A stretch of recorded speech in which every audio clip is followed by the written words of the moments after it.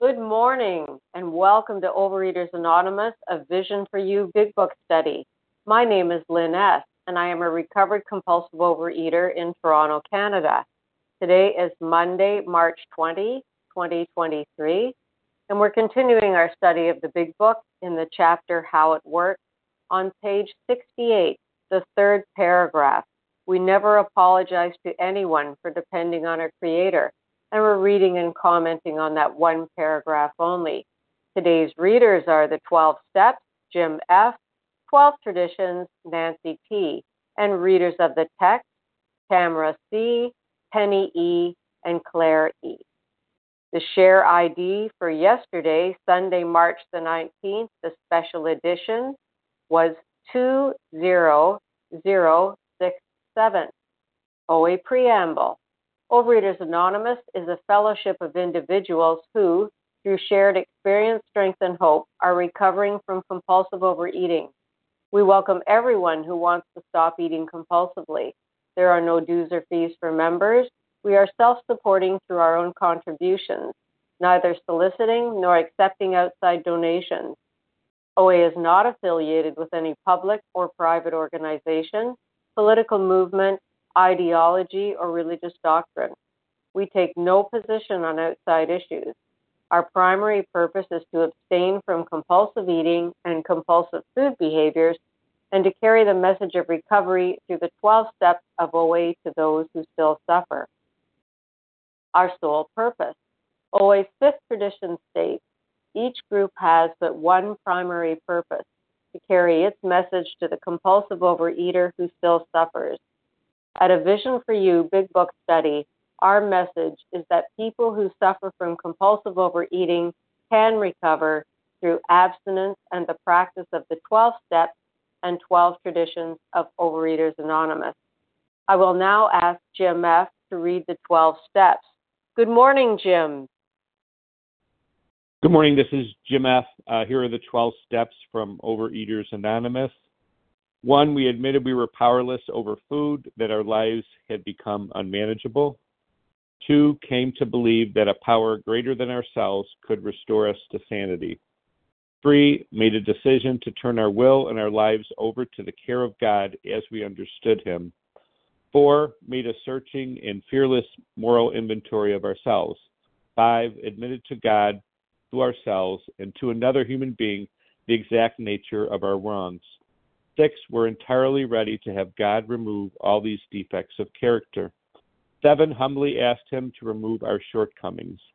8, made a list of all persons we had harmed and became willing to make amends to them all. 9, made direct amends to such people wherever possible, except when to do so would injure them or others.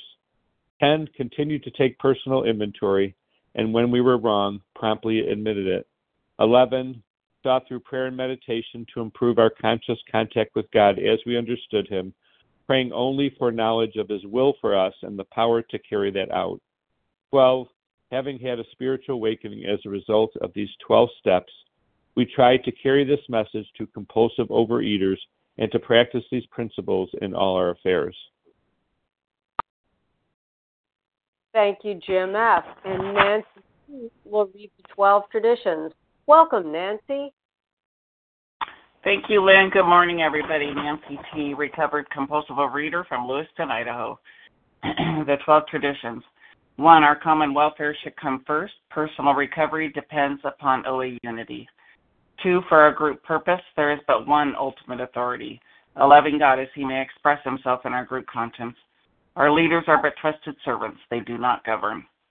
3, the only requirement for OA membership is a desire to stop eating compulsively. 4, each group should be autonomous except in matters affecting other groups or OA as a whole.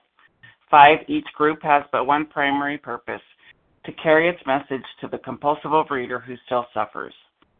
6, an OA group ought never endorse, finance, or lend the OA name to any related facility or outside enterprise, lest problems of money, property, and prestige divert us from our primary purpose. 7, every OA group ought to be fully self-supporting, declining outside contributions. 8, Overeaters Anonymous should remain forever non-professional, but our service centers may employ special workers. 9, OA as such will never be organized, but we may create service boards or committees directly responsible to those they serve. 10, Overeaters Anonymous has no opinion on outside issues, hence the OA name ought never be drawn into public controversy. 11, our public relations policy is based on attraction rather than promotion. We need always maintain personal anonymity at the level of press, radio, films, television, and other public media of communication. 12, anonymity is the spiritual foundation of all these traditions, ever reminding us to place principles before personalities.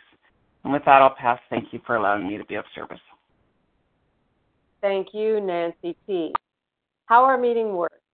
Our meeting focuses on the directions for recovery described in the Big Book of Alcoholics Anonymous. We read a paragraph or two from the literature, then stop and share on what was read. Anyone can share, but we ask that you keep your sharing to the topic and literature we are discussing, and that you keep your share to approximately 3 minutes. Singleness of purpose reminds us to identify as compulsive overeaters only. Our abstinence requirement for moderators is 1 year, and for readers is 6 months. There is no abstinence requirement for sharing on topic. This meeting does request that your sharing be directly linked to what was read. We are sharing what the directions in the Big Book mean to us. To share, press star 1 to unmute. Once you are done sharing, let us know by saying pass, then press star 1 to mute your phone. In order to have a quiet meeting, everyone's phone except the speaker's should be muted. Today we resume our study of the Big Book. We're in the chapter How It Works on page 68, the 3rd paragraph. We never apologize to anyone for depending on our Creator, ending at once we commence to outgrow fear. And Tamra C., could you get us started, please? Yes, good morning. This is Tamara C., grateful to be a recovered compulsive overeater, and I live in Missouri. We never apologize to anyone for depending upon our Creator. We can laugh at those who think spirituality the way of weakness. Paradoxically, it is the way of strength. The verdict of the ages is that faith means courage. All men of faith have courage. They trust their God. We never apologize for God. Instead, we let Him demonstrate through us what He can do. We ask Him to remove our fear and direct our attention to what He would have us be. At once, we commence to outgrow fear. So this idea of depending on my Creator, and does that make me weak or strong? My old idea is that to be strong and respectable and worthy, I have to be self-sufficient. This is the way that I thought the world judged me and God judged me. And the truth that I'm learning in recovery is that giving up my way and trusting on a power greater than myself, this does not make me weak or less worthy of respect. It makes me useful. It makes me free from the bondage of self-centeredness, this self-centered, fear-driven life of, am I okay? What do I need to do to make sure I'm going to be okay? Thinking that everything hinges on me and my figuring it out and manipulating life to go my way. And it's such a relief, this freedom from this, to not be driven by fear. I mean, can you even imagine? It helped me when I heard a speaker say, when you pray this prayer, actually imagine that God removes your fear. And, what would that be like? What would your life even look like if you weren't driven by fear? And for sure, this is not something I can do for myself. I can't will away my fear. I can't bully away my fear. I cannot ignore away my fear. Only a higher power who loves me, is personal to me, cares about me, doesn't want me to live in fear, and is wise and powerful and has infinite resources. Only a higher power can do this miracle for me. And it does take courage. It takes courage on my part because while my way may not be working for me, it's what I know. It's what I've always lived with and depended on. And to give that up and to trust that there can be a higher power who can be my director, this does take courage. And but it allows me to be who I really want to be. And the more I do this inventory and say this prayer, the more beautiful the response is. What God, what would you have me be? And it's not like, Tamara, I would have you be a better person, go fix yourself. It's, Tamara, I would have you be you, be real, be human and authentic, be spiritually imperfect, and I would have you be safe and be okay, be free to take risks. And it's just, and it also helps me to hear other people's inventory, and because God speaks to me through them as well. So thank you for letting me share. Thank you, Tamara C. The line is now open for sharing on what we just read.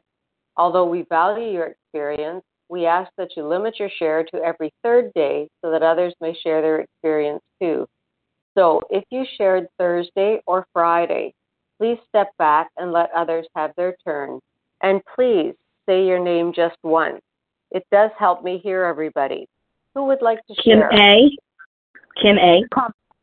Carmela G. Melissa C. Jamie from M. Jersey. Amy G. Jamie M. Okay, let me tell you who I heard. Kim A., Carmela G., Melissa C., Barbara E., Amy M. Did I miss anybody? Kelly S.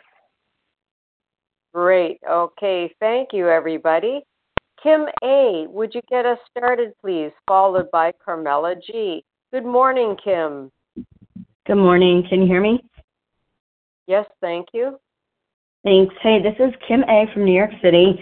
And what an amazing, hopeful concept that our fear is tied into our lack of relying on our higher power. If we're people of selfishness, then, which we are when we get here, we're very invested on making everything go our way. And a lot of it may not even be conscious. And fear is really rooted in selfishness because we're fearful when we're afraid we're not going to get something we want, which is selfish, or we're afraid that we're going to lose something that we have, which is also selfish. And either way, we're assuming that we know what's best, and we don't. Our thinking is a hot mess, right? That's what gets us here. It's not the food. I mean, it's kind of the food that gets us here, but we go into the food because of our thinking. And so if we can begin in step 4 to lay out our fears, and in step 5, our sponsor can help us see things in a different way. Our sponsor can help us see the truth, and the truth is that when we're living in fear, it's because we're relying on ourselves. And the rest of the steps are designed to teach us how to make good on that decision we made in step 3. In step 3, we decide that we're going to turn our will and our lives over to the care of God. We don't know how to do that. And the steps are designed to teach us how to do that. So if we can see that the root of fear is selfishness, and we're willing to just continue to follow the directions and learn how to turn all that stuff over to a higher power, we begin to see the truth and really understand that our life is no longer about getting what we want or having things go the way we think they should, because that's just making us our higher power. That's just making us the director, right? They give us this whole narrative about, like, you know, they paint this scene about we want to direct the show. And we're not the director. We're like a little side part, you know, in the scheme of life. We're like a shrub. So we need to embrace our shrubness and not think that we know the way everything we should go and live in fear that it's not going to. We need to learn by working the steps how to let things unfold the way that they're supposed to, and trust that our higher power is going to help us deal with whatever reality is, whatever whatever way it's supposed to go. And we're not going to get our way most of the time. And terrible things do happen sometimes in life. And life is hard, and it's not always fair. But this isn't about making things go our way. This is about turning to our higher power to help us just accept life on life's terms. And when we're not all caught up in that selfishness, we have no reason to go to food for ease and comfort. We have our higher power for that. And I'll pass. This is Kim in New York City. Thanks, Kim A. Thank you, Kim A. Carmela G., it's your turn, followed by Melissa C. Good morning, Carmela. Good morning, and thank you so much. It's so great hearing your voice. And thank everyone on this line. Carmela G., a very grateful compulsive overeater recovered for today from New York. We never apologize to anyone for depending upon our Creator. This paragraph brought me back almost 10 years when I first entered program and found step one of the most difficult steps for me to take. Admitting I was powerless? No way. But today and every day I realize, and today being the first day of spring, I thought it is the most beautiful way of describing how I get my strength.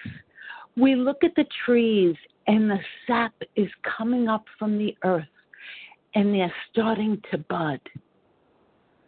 I couldn't figure out how could I have been so successful and call myself powerless.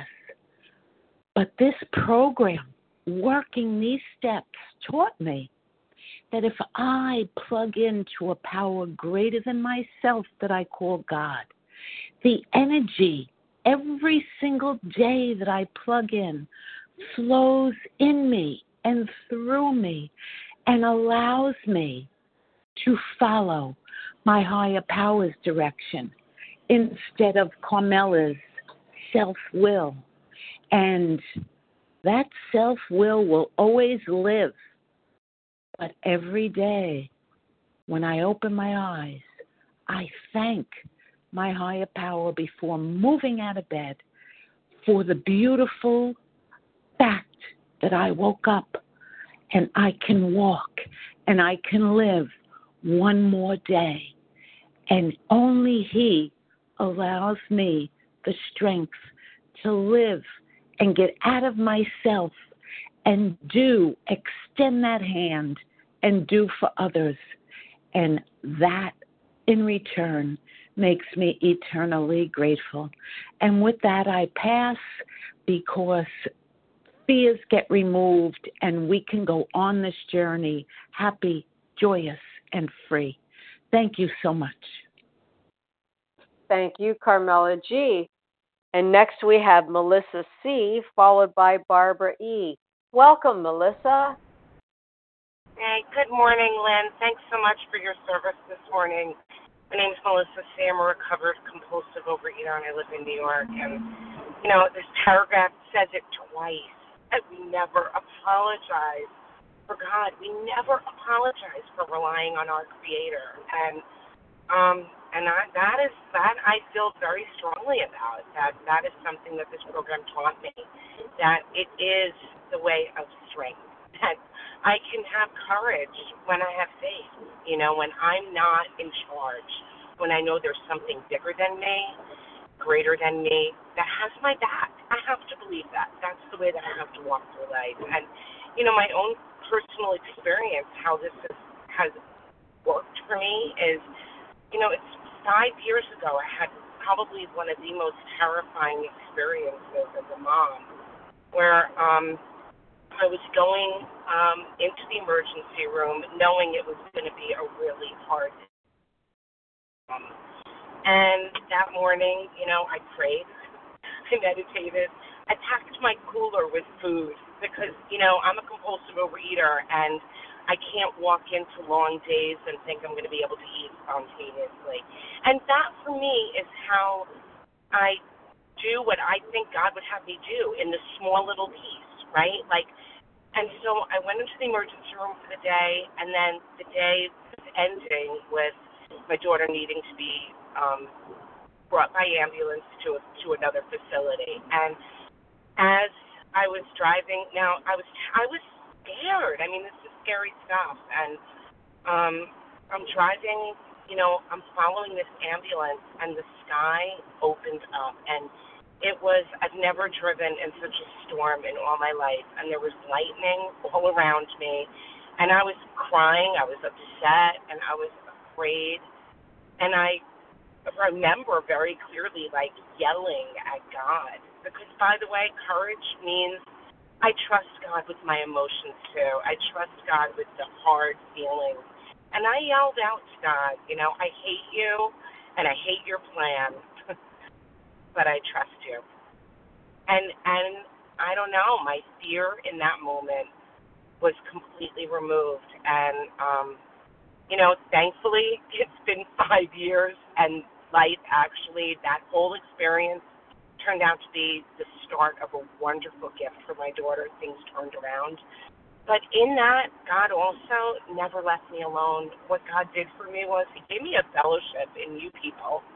And I had friends in this program who held my hand through those dark times and kept pointing me in the right direction. And as an aside, I never ate once off my plan. Never once did I feel the need to go to food. And with that, I'll pass. Thank you, Melissa C. Barbara E., it's your turn, followed by Amy M. Good morning, Barbara. Good morning, and Lynn S., thank you for your service, and I'm so grateful to be here with you on the first day of spring. Well, some things I've learned in my 2-decade journey in OA is if I'm resentful, I say, my friend, if you're out there, and I do believe you are, please help me show this person that I'm judging the same tolerance, pity, and patience I would gladly grant a sick friend. Please, friend, help me to avoid retaliation or argument. My friend and my sponsor, and perhaps another trusted member of this group, help me ask myself some hard questions. Am I being selfish? Do I want special treatment? Do I want others to like me, so I'm playing the chameleon? Am I being dishonest? Am I seeing where I'm at fault? Am I being a perfectionist? Am I exaggerating or minimizing my stories? Am I manipulating others to do my will? Am I comparing myself to others? Because I know for me, to compare is to despair. Do I feel I'm not good enough, not doing enough, and not enough? Do I still feel that I'm a worthless piece of shit, but that the whole world revolves around me? Some people have said to me in the past, OA is a crutch. And I respond, yes, it is. And I use that crutch so I can walk. For me today, the only kind of selfish is self-awareness, self-love, self-compassion, and accepting that I'll never be perfect. But I pray that I'm humbly doing what my friend would want me to be doing, as embodied in the third step prayer. But I will always be just a work in progress. And if I make a mistake, and I will make mistakes, because my three amigos, fear, arrogance, and pride, will carry me, will come to me again. But my friend will help me course correct. And the highest pay grade I'll ever achieve is to be of service to another suffering compulsive eater. And I know my recovery is not a sprint, it's a marathon. And I love being here with you and hearing your stories and knowing what is the truth. Thank you, Lyness, and thank you all. I pass. Thank you, Barbara E. Amy M., it's your turn, followed by Kelly S. Welcome, Amy.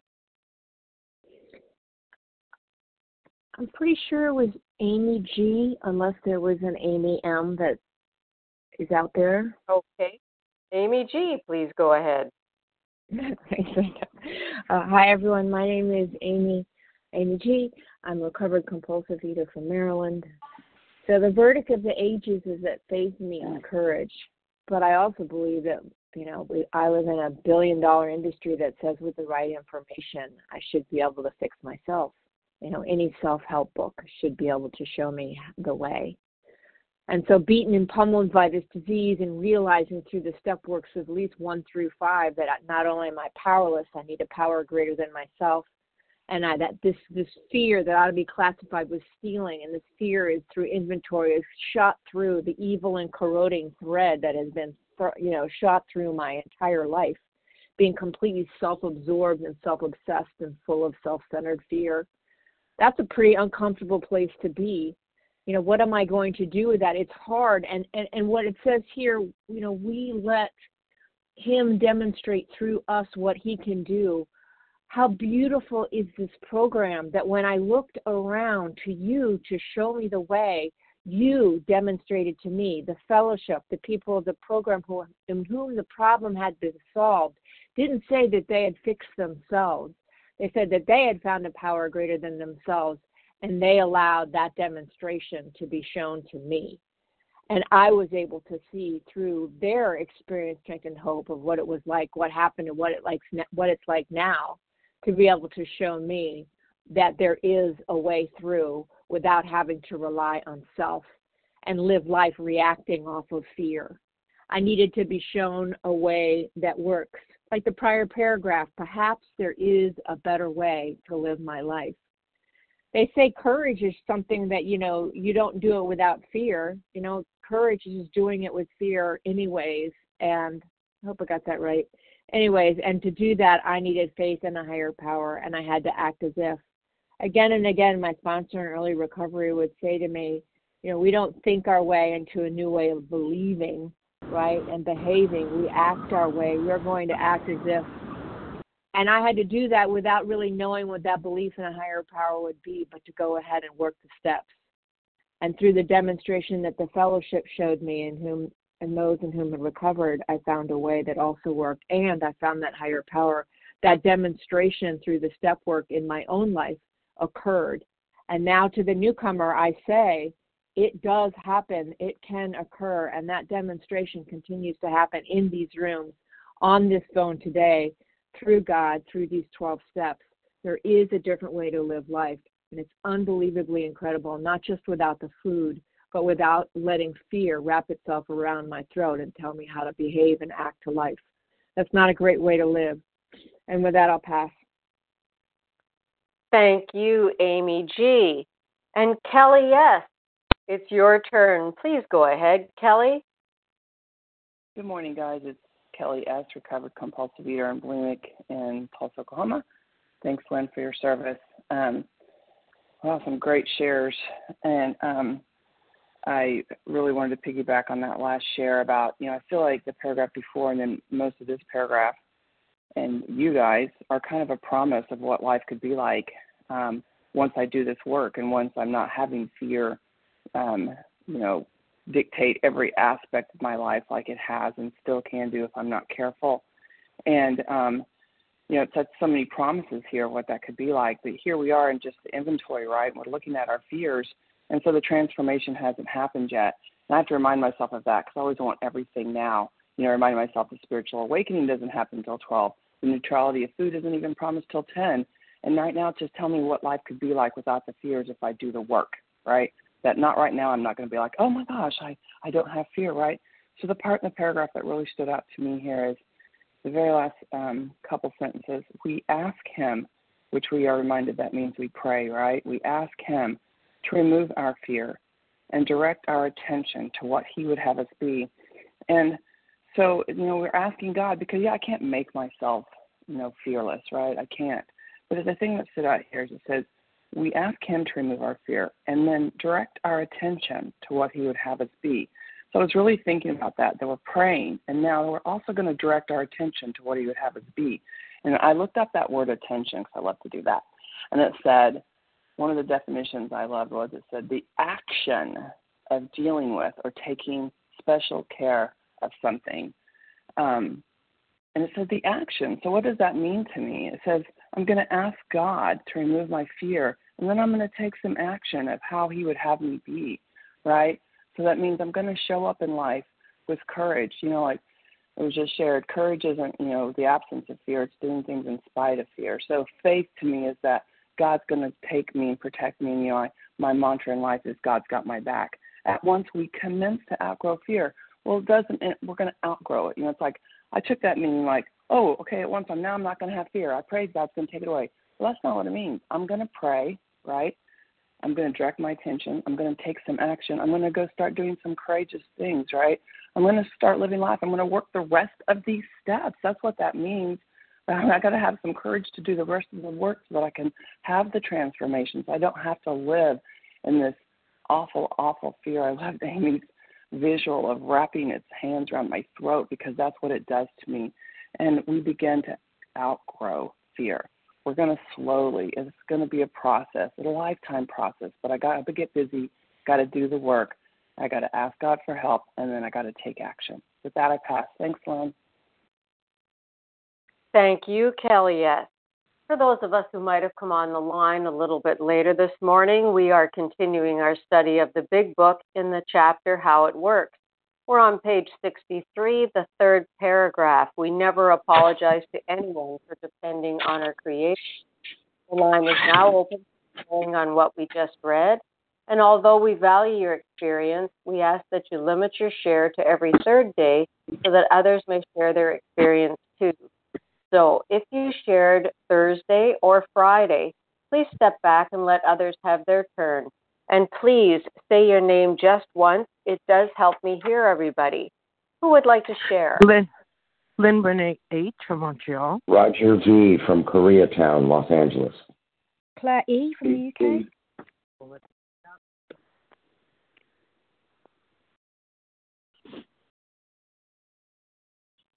Okay, I heard Lynn from Montreal, Roger D., Claire E. Who else would like to share, please? Pete B.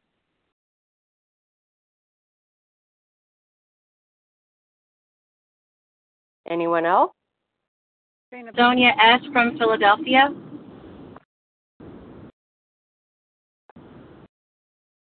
Okay, there was somebody I missed right there. I've got Lynn, Roger D., Claire E., Pete B., Sonia S., and Dana P. Sandra I'm sorry, I couldn't hear it. Dana P. Okay. Okay, got you now, Dana. Thank you. Okay, so Lynn, could you start us off, please? And I'm sorry, I missed the last part of your name. Hello. Hi. Hi there. Ilanit from ahead, South Lynn, Africa. Please. Sorry? Go ahead, Lynn, please. Sorry. Okay, sorry about this. Lynn Renee H. from Montreal, Overeaters Anonymous, and I am so proud of eating 3 meals a day on my own. And, when I arrived, it's been 9 years, imagine, I can't believe this. I remember the second year I went to a intensive doing this step work, and there's the woman who was giving it said to everyone, okay, take a blank page and write all of your fears. We're going to take 20 minutes for that. And in my mind, I was like, are you kidding me? 20 minutes to write our fears? Like, hello, this is going to take like 2 seconds. I'm afraid of a kind of bug that we have here in Montreal. And and I'm afraid to go back in my house when it's dark outside. That's it. Well, when I started to write on that piece of paper, I wrote those 2 things. And I wrote back and on the front of the page and on the back of the page, everywhere on that freaking that page was all kinds of fears that I didn't even know I had. I ate to be fearless. Nobody's gonna come and get me without even knowing that I was fearful. And that was for me the first time I thought I was afraid, that I was allowed to be afraid. I didn't even know I could, because being afraid equals vulnerability, and that means for me it's like I'm on my own, and somebody's going to kill me or something. Well, there's a prayer that I heard about 5 years ago. I want to share it to you because it changed my life. God, please turn all my fears into faith. And for that, I am so grateful for being in the room. It's not easy not to be afraid of anything and everything. Honest to God, my fear now is not knowing what I'm supposed to do in life. I'm stuck on that thing. Am I in the right job? Am I doing the right thing? And when I'm calm, I don't have fears. Well, they're less there. It's when I get all hyped up inside. Somebody talked about the anxiety. When the anxiety is there, the fear is there. When the fear is there, the anxiety is there. And I need to get out of that. And I can't be loving. I can't be tolerant. I can't be that when I'm in fear. That's why I know that God is a loving being, because he's in my heart for me. He's like the hope in my heart. And heart is where peace is for me. And that's where I can go and hear him. And that's where all the fears go to be transformed into loving gestures and loving, how can you say that? Like loving words to everybody, and even if the other person is not really, really nice to me. It's like, okay, just saying nothing is really a love sign for me. So with that, I'm going to pass. And if you're afraid, or if you don't know you're afraid, you're at the right place. Thank you so much for all your service. Have a great meeting. And thank you, Lynn from Montreal. Roger D., it's your turn, followed by Claire E. Good morning, Roger. Good morning, Roger V. from downtown, from Koreatown, Los Angeles, in the wet state of California right now. Good morning, OA family. Happy spring to everyone. Oh my gosh, I came on the call at the top of the hour right when the lead speaker said, "We never apologize for God." So is that odd, or is that God to come on the call right then? I love talking about God. You know, we live by faith, not by sight. If we could look around the corners and knew what was going to be happening in our lives, we wouldn't have, we would have perfect knowledge, but then we would be God, and we're not God. So I live by faith, not by sight today. I call them God shots, and I used to get scared by them, like, oh my gosh, I always was waiting for the other shoe to drop. Today, I get these God shots on a regular basis because, as it says on page 53, God is either everything or nothing. What was our choice to be? For me today, God is my best friend. God is my lover. God is my everything. Because if you're like me, you shouldn't be here. 38 years ago, I had to admit to a God I didn't know and to another human being and myself that I was a drug addict, an alcoholic, a compulsive overeater. I shouldn't be here today. And Saturday night, I went to an event at the Beverly Hilton Hotel for 750 people to celebrate a man who had been in business 65 years. Well, it started off with an open bar, enough hors d'oeuvres to do half of Los Angeles, and then a dinner and cupcakes on every table, and then the ice cream. And when I came back from the bathroom, there was a fruit plate in front of me. And I said to my friend who was with me, I said, Sally, everyone else has got hot fudge sundae. How do I? She said, I told the waiter you were diabetic. And he said, could we make a fruit and berries for him? I had the best time, and it wasn't about the food. It was about honoring this man, honoring God. This man talked about family, about God, about helping other people. I mean, he quoted Johnny Wooden. It was incredible. I went with my men's group last night, and all we talk about is God, God, God, God. Because today, as I said at the top of the conversation, we shouldn't be here. I'm relieved from a seamlessly hopeless state of mind and body. I shouldn't, God did for me what I couldn't do for myself. I love talking about God. I'll do it all day long. And, I don't come to this meeting all the time because it's 4 a.m. in Los Angeles. But when I couldn't sleep, God said, he tapped me on the shoulder and said, go on visions. When E.F. Tutton talks, I listen. When God says go to the meeting, I get on the meeting. So I didn't get to a meeting yesterday, and I needed you guys today. So I'm grateful to know what the solution is, the 12 steps. You're my peeps, and trusting on God, because before I bargained with God. God, if you get me the girl, I'm grateful to be here today. Thank you guys for paying a 12-step call on me. I love God. I love the program. And I love each and every one of you. All of you have a blessed day. Thank you. I'm Roger, and with that, I'm out. Roger V. from Los Angeles, Koreatown. Thank you, Roger V. Claire E., it's your turn, followed by Pete B. Good morning, Claire. Thank you, Lynn. My name's Claire E. I'm a recovered compulsive eater in the UK, and it's a great paragraph. I always say that. But there's a lot in here, and like other people have shared, my life is sometimes shot through with fear, and underneath, I'm very good at recognizing resentment. I'm less good at recognizing my fear, and of course every single resentment is always underlaid by fear. And this paragraph reminds me of the bit, I'll just look back actually on when it talks about step 3 on page 62, where he talks about he's a principal and we are his agents. And my job from step 3 onwards, I believe, is to let God demonstrate through me what he can do. I'm now on the earth to try and represent as best as I possibly can what God is doing for me in my life. And that means demonstrating, which means actually showing, doing, putting it out there.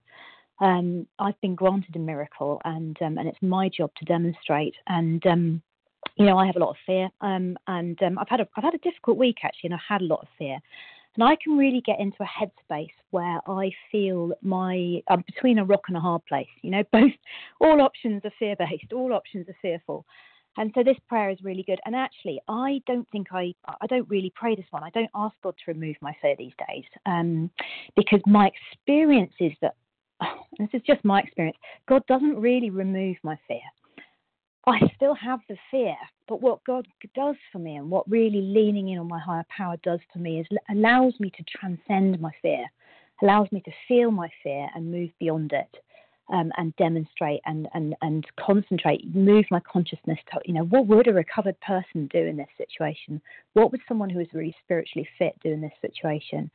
And I'm reminded that when I do feel between a rock and a hard place, and all options feel very fearful, that God has often got a third way. It's not as binary. It's not this or that. It's this and that. I can really rely in for a completely different answer sometimes to completely reveal itself.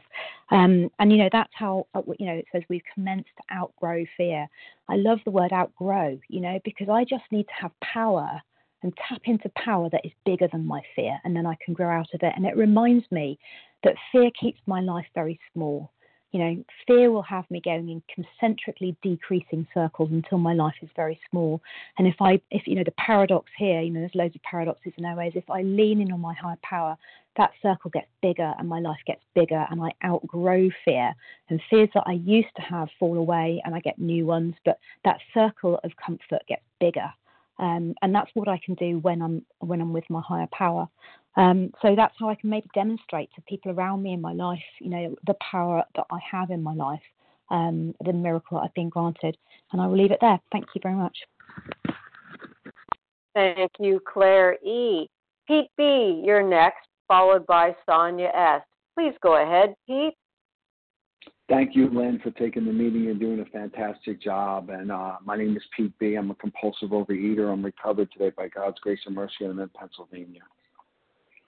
I never read the Bible, but I'm told that there are stories in it that imply that there were people since the beginning of time that had problems with, using substances excessively. And this condition of alcoholism, it's been around way before Alcoholics Anonymous, and people have struggled with the condition way before the groups have formed. And the doctor's opinion talks about, since the beginning of time. right? That people have struggled with this, and the disease has become arrested by an emotional or a spiritual upheaval. Not quoting it verbatim. But what that tells me is that this condition, and the doctor's opinion references that this condition, there's no treatment for what we have, right? We're not sharing in the treatment of our condition, right? This disease only gets worse, never better, if you do in fact have it. If you do in fact have it, and our literature states it many times, right? No new code of morals, no mental defense, no human power, right? When what we're doing here, this is human power, right? Overeaters Anonymous never got one real compulsive overeater recovered. The defense comes from the higher power. We don't need to water down the messaging. This condition is significant. It's greater now, I think, than it's ever been, because the substances we put in our body have been manipulated and maneuvered by the most brilliant minds in the universe. And we get stuck in the addiction to these substances, and nothing will address it unless we are 100% entirely abstinent. And that's the only way. And then even when we are abstinent, the disease continues to get worse. My sponsor won't help it. My fellowship won't help it. The steps won't help it if I'm using them as a practical approach. We start the meeting off every day saying, there is one that has all power. That one is God. May you find him now. Now, look, when I first heard that, it made the hair in the back of my neck go up. What do you mean? What do you mean? This is the solution. No. The steps are a process to bring about a spiritual experience which will solve all our problems. I'm grateful today. I walk a free man. I walk a free man as a result of working these steps and tapping into a power greater than myself that has restored me to sanity. New power has flowed in. With that, I'll pass. Thank you, Pete B. Sonia S., it's your turn, followed by Marie. Please go ahead, Sonia. Hi, this is Sonia S., grateful, recovering, compulsive overeater, and this is a perfect topic. I pray and hope I never apologize for believing in God. 7 days ago, I was diagnosed with breast cancer, and I immediately went into actually stoic mode. God's got my back. God got my back. Thank you, God, I have OA, I have a program. The following day, I felt sadness and fear, and I slept all day. And then the last 5 days, I have been working my steps like my life depends on it. I'm relying on all of you for hope and support. I'm making phone calls. When I have those pockets of fear, I get on my knees and I ask God for peace. And God has granted me peace and comfort. And I've spoken to people that have helped me be able to articulate how I'm going to talk to my students today, because I'm sitting in my parking lot at school. I'm going to say that I'm on a pathway to healing and I'll be okay. The doctor said that I should share with people if I want to. The cancer's small. You caught it early. You're going to be okay. So for me, it's really about a pathway to healing in accordance with God's will. And I need to just live moment by moment, one day at a time. And I'm so grateful that my sponsor and I have a plan for me to be on step 4 by this Friday.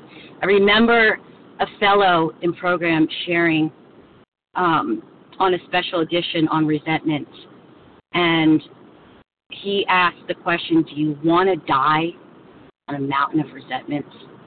And I was like, wow. And being a visual arts teacher, that was such a powerful visual picture for me. And I'm like, no, I don't. I don't want to die on a mountain of resentment. So just for today, I'm going to do the next right thing brought my lunch, my absent, weighed and measured lunch. I'm here listening to all of you, getting hope and strength. And that I will pass. Thank you. Thank you, Sonia S. Marie, it's your turn, followed by Dana P. And can we have the initial of your last name, please?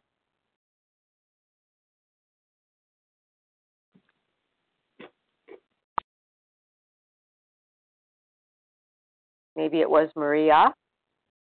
I don't know if it was Sandra Maria B. Was it me that you heard, or was it another Maria? Perfect. You go ahead. Thank you. Yeah. Hi, everyone. I'm Sandra Maria, compulsive eater, and I'm really, really grateful to be here and hear this strong message. Thank you so much for all sharings and the text. I can relate so much to the subject of fear. Before I came to OA, I wrote a song called I Am Terrified. And it was basically about me being terrified about everything, living, dying, and in between. And today my life is not like that, thank God. But right now I'm going through some struggles with school, and I just had a lot of negative thinking about not being able to conquer it, And then I just realized, like, wait, I'm trying to control the show. I can't do this. I can't do this assignment in my own power. It's impossible. But just as in program, what can I do, God? What can I do? Show me what you would have me be. And it's like, sit there and spend time with the studies and just be there. Be there. Take responsibility, and I will do it for you. And it helps me to really break down all fears so I don't get too emotional. So by listening to you and to listening to this meeting, I really I feel encouraged to move on. That's one part I love with the steps, that it really breaks down my emotions into parts so that they are somehow manageable and overviewing. I can overview them in a way that takes away the anxiety and the strength of them. I just wanted to speak that out, that this program is amazing, and I thank you so much for everyone that has shared, and I thank God for bringing me to these rooms. Thank you. Thank you, Sandra Maria. And Dana P., you're next. Please go ahead, Dana. Good morning. Good morning, Dana P. I'm here in California. Wow, I've heard some amazing things this morning, and the thing that just rings my bell is God is my everything. God is my everything. And we've been talking this whole past week and today about this word fear. And, I had so much fear. I remember my sponsor, after 3+ hours in my 5th step, just the inventory, the first part, resentment, and moving on to the fears. And I said, it doesn't seem like that much. And she said, well, perhaps you have more fears. And boy, let me tell you, as quote unquote courageous a person as I seemed to be, jumping out of airplanes, swimming with sharks, flying in helicopters, resuscitating whatever I was doing externally was to cover up that underlying fear that I wasn't aware of. And, fear is truly a biological survival mechanism. What happens when we get into fear? Our heart rate goes up, our pupils dilate so that we can run, hide, or fight. And it's a biological survival mechanism. And truly, it's all driven by my character defects, my character liabilities, which I say I come by honestly, selfishness to maintain the organism, if you will. And so, it's what is the answer? It's the first 3 steps right there. Trust God. Trust God. And what does that mean for me? It means when I get into that place, and it said it in a few paragraphs back, notice how everything, the underlying corroding, evil and corroding thread is fear. So what do I do with that? We have these great tools. And for me, the first tool, if you will, around the fear is noticing what's going on. And I take a pause and I breathe. And then I can get in conscious contact. Because when I'm in fear, I am not in conscious contact. I am all about me. How can I survive? So I just really appreciate all the shares this morning. Last week, the stuff on fear is so big. And I've heard the acronym FEAR, false evidence appearing real. Well, it's not so false. When it's there, it is real. It is real in my mind.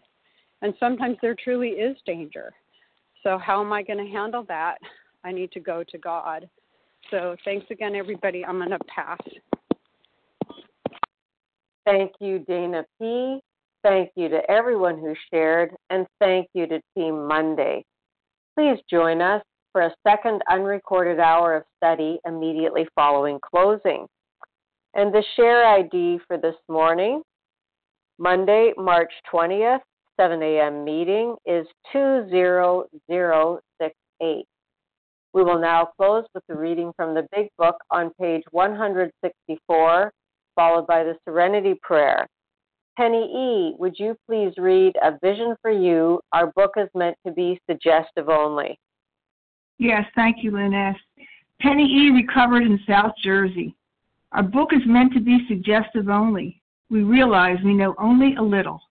God will constantly disclose more to you and to us. Ask Him in your morning meditation what you can do each day for the man who is still sick. The answers will come if your own house is in order. But obviously you cannot transmit something you haven't got. See to it that your relationship with Him is right, and great events will come to pass for you and countless others. This is the great fact for us. Abandon yourselves to God as you understand God. Admit your faults to Him and to your fellows. Clear away the wreckage of your past. Give freely of what you find and join us. We shall be with you in the fellowship of the Spirit, and you will surely meet some of us as you trudge the road of happy destiny. May God bless you and keep you until then.